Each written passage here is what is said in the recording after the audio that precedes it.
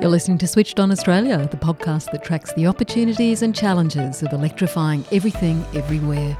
Switched On is brought to you by the publishers of Renew Economy, Australia's best informed, most read website focusing on the green energy transition, and is supported by Boundless Earth, using philanthropy, investment and direct advocacy to help Australia become a global force in a decarbonised world. Hello and welcome to the Switched On podcast. I'm Anne Delaney, speaking to you from Arakwal country, part of the Bundjalung Nation in northern New South Wales. Australia's homes are more often than not energy inefficient. They're leaky, drafty, they lack proper insulation and often use inefficient appliances. To compensate, to just get comfortable, we end up needing extra heating or cooling. And we end up paying for that and these low-performing homes with our high energy bills. But inefficient homes don't just impact on individual householders who have to pay the energy bills. They impact on the grid. If we use more energy, we need a bigger grid. It's estimated that we have some 11 million homes in Australia that need energy upgrades if we're to reach net zero emissions by 2050. The Climate Work Centre has been working on understanding Australia's residential building stock and what it's going to take to get them to a zero carbon standard. It obviously depends on where you live and what you live in, but Climate Work's recent report shows that the majority of our homes, houses, townhouses and most apartments across all our climate zones can be made climate ready. They've recommended that what we need is a renovation wave across Australia. Jill Armstrong is the Project Impact Manager of the Renovation Pathways Project for Climate Works, and she's my guest today. I started my discussion with Jill by asking her what this renovation wave entails. Yeah, sure. So the renovation wave is an idea that if we have bigger uptake, we can set up the supply chains necessary and also upskill the workforce on a bigger scale to do this job that's necessary. We need to get homes to being zero carbon as fast as we can, and we know that our current housing stock is a long way from that. So the renovation wave is appealing to the range of different owners in the residential sector. It's quite a fragmented sector, so we've got everything from homeowner occupiers, you've got renters and landlords, you've got housing providers, social and community housing. You've got a wide variety of different kind of motivations in the sector for upgrades. So we're trying to set the landscape for policy to be attractive to the most amount of homeowners to create this wave. And through more uptake, then more people will see and feel the benefits of increased comfort and increase energy performance, and that will have a catalytic event. What we're finding is energy efficiency as a topic is not very interesting to people. They might be interested in bill savings, but not particularly energy efficiency as a whole topic. Doesn't go around the dinner table very well. But what is important is the comfort that it would bring. And once people start to feel comfort in neighbours' houses, in a heat wave, or friends, their own children, then you start to say connect energy efficiency with the other benefits. It's not just about bill savings, it's actually about comfort. So that renovation wave is for people to upgrade energy efficiency, but really it's about upgrading comfort to stay cool in a heat wave and warm in winter. You talk about a catalytic effect. How do we kick-start this renovation wave? What's it going to take? What we're advocating for is to have some financial incentives and support mechanisms for upgrading the homes that are housing the most vulnerable people. They're often in the worst kinds of homes as well. So looking at asset-rich, income-poor households, looking at social housing and community housing. And once we get those houses upgraded, we start to really upskill and show the economic benefits to the workforce that's going to do this work, of where that work can go, where are the opportunities for that workforce. And what do you specifically want from the government? We'd like a range of policies in place that would support the most amount of owners. We're asking for zero carbon aligned national construction code so that no further homes are added to the housing stock that are inefficient and not highly energy performing. We're asking for other policies that would encourage people to upgrade their homes. Things like mandatory disclosure of energy efficiency when you come to sell or lease your home. A little bit like you get on the washing machine sticker, you know what you're buying or you know what you're about to rent. Then you can make a more informed choice about your own finance. You can budget for higher or lower energy bills.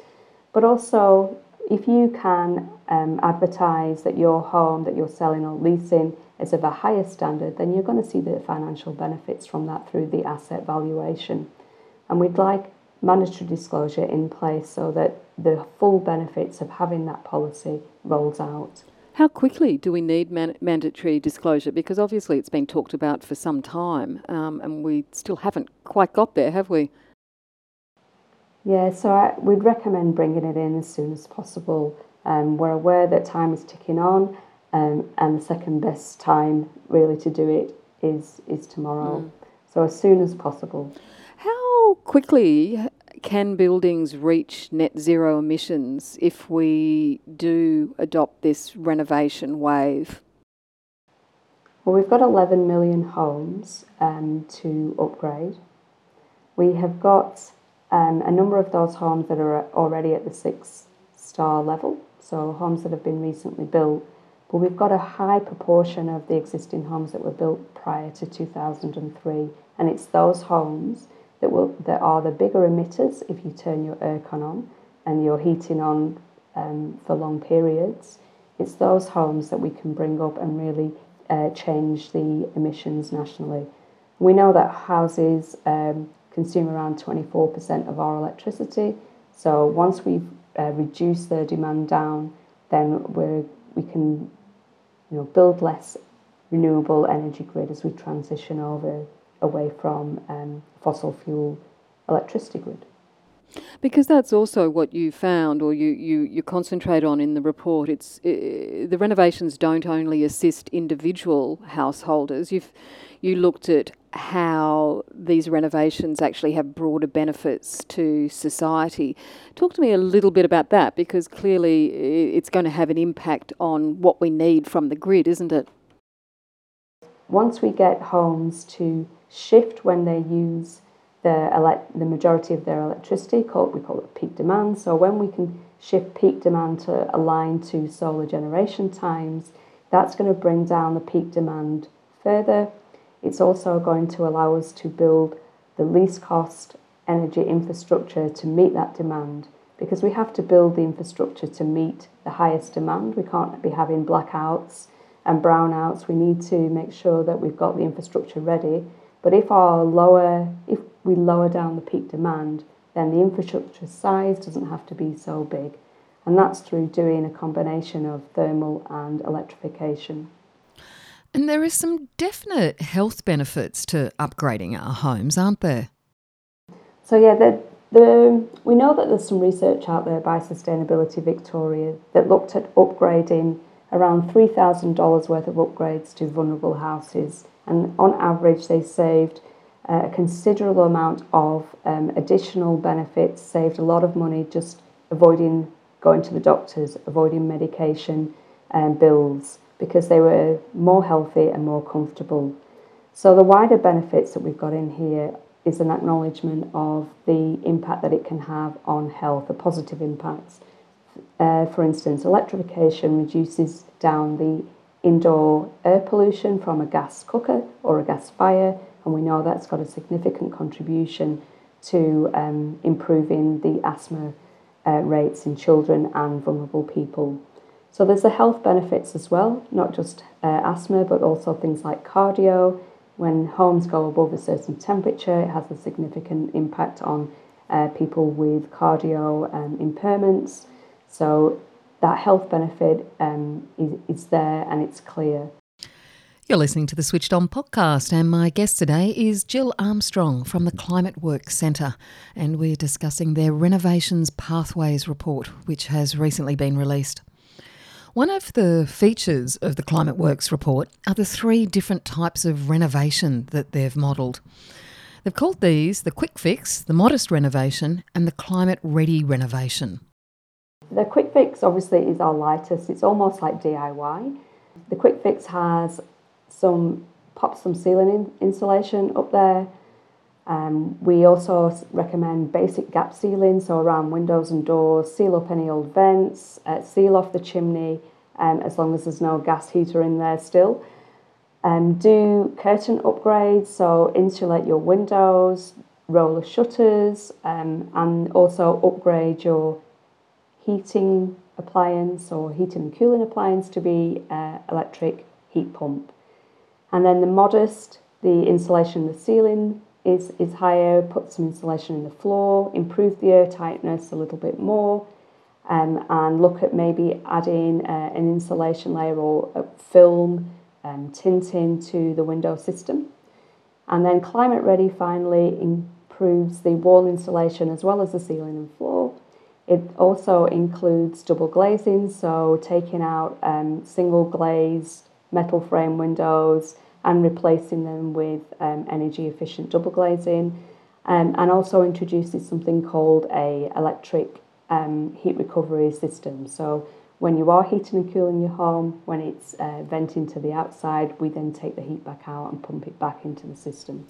But electrification is a feature in all of those bundles? Yeah, so they're the thermal bundles, and then we say electrification. So electrification involved the hot water heating and also cooking. So to get combined with the space conditioning, the heating and cooling, the cooker and also the hot water system, those 3 big appliances make up the vast majority of your bill. So we really focus down on those. And what did you find about those different bundles, the difference between the quick fix, the modest renovations and the climate ready? Do we all have to move to climate ready as fast as we possibly can? Well, what we're saying is that you do these at the time of your wider renovations. That's the most cost-effective way to do renovations. So if you're considering an extension or a bigger project, then go to the highest level that you possibly can in those. What we're saying is that the 3 levels have good benefits, but the best benefits are coming from climate ready. And one of the reasons for that is that you can put different appliances in your home, and they will get your room up to a reasonable temperature. But if you want to do, really substantially lower your emissions and your bills, you need to do more on the thermal envelope. We know that air conditioning, even split systems, right down to basic heaters, only work very well when you've got insulation in your home. So your coolth and your warmth is not leaking out of your home. You're not having to run it 24/7. When you've got these things combined, then you really feel the benefit, and you get higher comfort levels, you get the lower emissions, bigger bill savings. So I guess it's about choice for people to understand what their options are so that they can upgrade to the most effective level that they can. Well, what are the cost differentials of those 3 bundles? Well, they range from something like 10,000 up to 40,000, and of course it's very dependent on the size of your home as well. If you've got a very large home, it's going to cost a bit more. So we're suggesting maybe you could just look at an aspect of your home, 1 or 2 rooms, and upgrade those. You call it a fabric-first approach to energy upgrade. So basically what you're talking about there is that it's the building, it's not the appliances that needs to really be focused on first.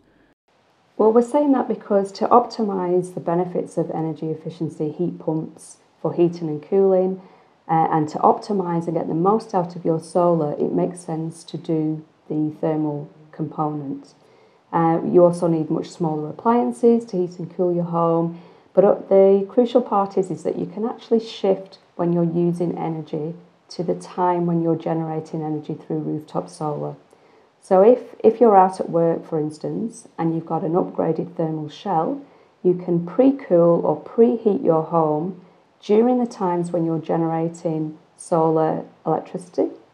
And then when you come back from home, the sun goes down, you can knock off that aircon and heating, and the home will still keep warm or cool. What did you find about the cost benefits for the householder of each of those models?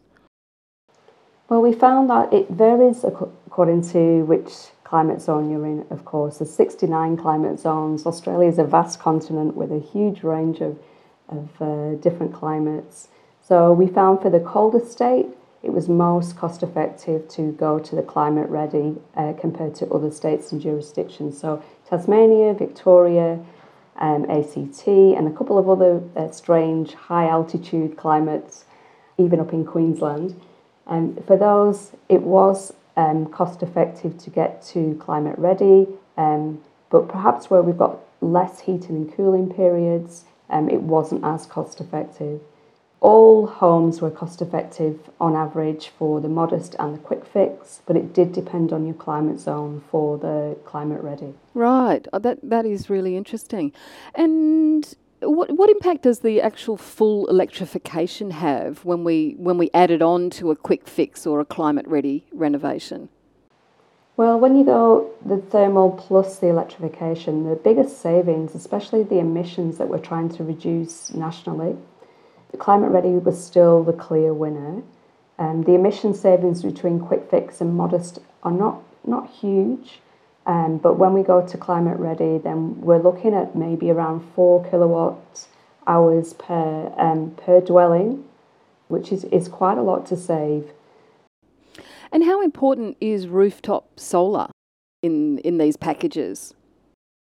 So rooftop solar varies through the 3 packages. We have a quick fix, which has the most amount of solar to offset that demand, because just doing the quick fix doesn't really reduce your energy demand. Then we've got modest, which we're calling medium solar rooftop, and then the smallest amount of roof area required is with the climate ready. And of course that then lends you some additional roof space if you then want to have an EV charging facility. You want to generate electricity for your vehicle as well. I find that really interesting. It's a little bit counterintuitive for me that the quick fixes need the higher amounts of solar as opposed to the climate ready, because I would have thought that the climate ready needed more solar because they're going to have an EV, aren't they? Well, when we haven't included the EV, but if they do want to have that, then they've got some space for that. Yeah, the reason that the solar that we've calculated is actually to offset the demand. So once you reduce down the amount of energy that you're using, then you can have a much smaller solar system or less requirement, because also not every home can have solar. We've got quite a high number of homes that are in a heritage area, or they are overshadowed, or the roof's very complicated and it just doesn't have that northern aspect to fit solar to it. The climate ready upgrade actually speaks to a lot of homes that can't accept solar in the first place. If the maximum cost of these upgrades is around 40,000, as you're suggesting, I mean, it's clearly much more sensible to renovate and improve a building's energy performance than it is to demolish and rebuild homes that have poor energy efficiency. Yeah, and we're talking about 11 million homes here. It's not going to be feasible to demolish all 11 million homes. So we would save a lot of carbon embodied energy if we upgrade what we've already got. Our report doesn't expect, passive house standards or anything that's unrealistic. It actually is what's practical and reasonable to get homes up to around a 6-star, we call them NatHERS stars, around 6 NatHERS stars for existing homes. Can you compare the degree to which the thermal upgrades reduce emissions compared to, say, the electrification? It varies, of course, through different homes in different states and territories. But if we, say, look at Victorian data, then we've got an average house with energy savings of around 14.3 kilowatt hours per dwelling for just the thermal upgrades compared to around 3.7 kilowatt hours per dwelling for the appliances. So you can see there it's almost 3 times, or it is 3 times greater the savings for just the thermal component. It's a little bit different for the colder temperatures like Northern Territories and Queensland who don't have that heating requirement, that heating season. But certainly places like ACT, Victoria, Tasmania and New South Wales and SA to a certain extent, it's much more beneficial to upgrade your home, the thermal component first. How do we convince people that they need to renovate? Because there can be, financial incentives, as you suggested, primarily for vulnerable people. But a lot of people are still balking at the cost of certainly new electric appliances, and also perhaps not yet seeing the value of these thermal upgrades that you've identified. How do we get householders to make decisions about their energy use that goes in this direction? I think the first is to get them interested in the fact that you can upgrade homes and you can reduce your bills down with some really simple upgrade techniques. Gap sealing is a no-brainer. It's cheap to do. You can almost do it yourself. Putting up curtains is another. So once you start to get them into the mindset that energy efficiency is in their interest and it has these wider benefits, the health benefits, the comfort benefits, then I think it will kind of snowball. So the gateway for me is really gap sealing and insulating homes, and then they should start to see their bills coming down because they won't have to turn on the heating or the aircon quite so much. And unfortunately, this summer is predicted to be very high, and we always say, we need to upgrade homes, but once that summer hits and we've got people in homes that don't have the disposable income to spend on the high energy bills that we're seeing at the moment through that energy price hike, then that's, I think, where those discussions are going to happen. What can we do to our home to reduce our bills and stay comfortable? Are you confident that our existing homes, that all 11 million of them, can become zero carbon in a cost-effective way using current technology? Yeah, definitely. I mean, even if we just look at quick fix, that gets us to zero carbon when you add in electrification and solar. These aren't different technologies. They're actually really simple technologies, and the building physics is quite simple. So insulating and improving your air tightness, it's a proven method of doing this. I mean, we even had insulation in buildings in the medieval time. We used to use horsehair, and now we've got a lot of products on the market that are much more easier to get. We don't have to go around farmyards. We can just buy it at Bunnings. It's a quilt. We roll it out. So it's around basic technologies, tried and tested, very mature and available, and it's around getting those products in our homes. Alrighty, Jill Armstrong, thanks so much for joining the Switched On podcast today. You're welcome. Thanks, Anne. And Jill Armstrong is a researcher in architecture and urban planning for the Climate Work Centre. That's a wrap for this week's Switched On podcast. Next week, it'll be our last podcast for the year, and we're off to Lord Howe Island, where the local community has gone from a 100% diesel-guzzling microgrid to 70% renewable generation in less than 5 years. And they reckon they can get to 100% renewables pretty soon. It'll be a good news story to end the year on. I'm Anne Delaney. See you then.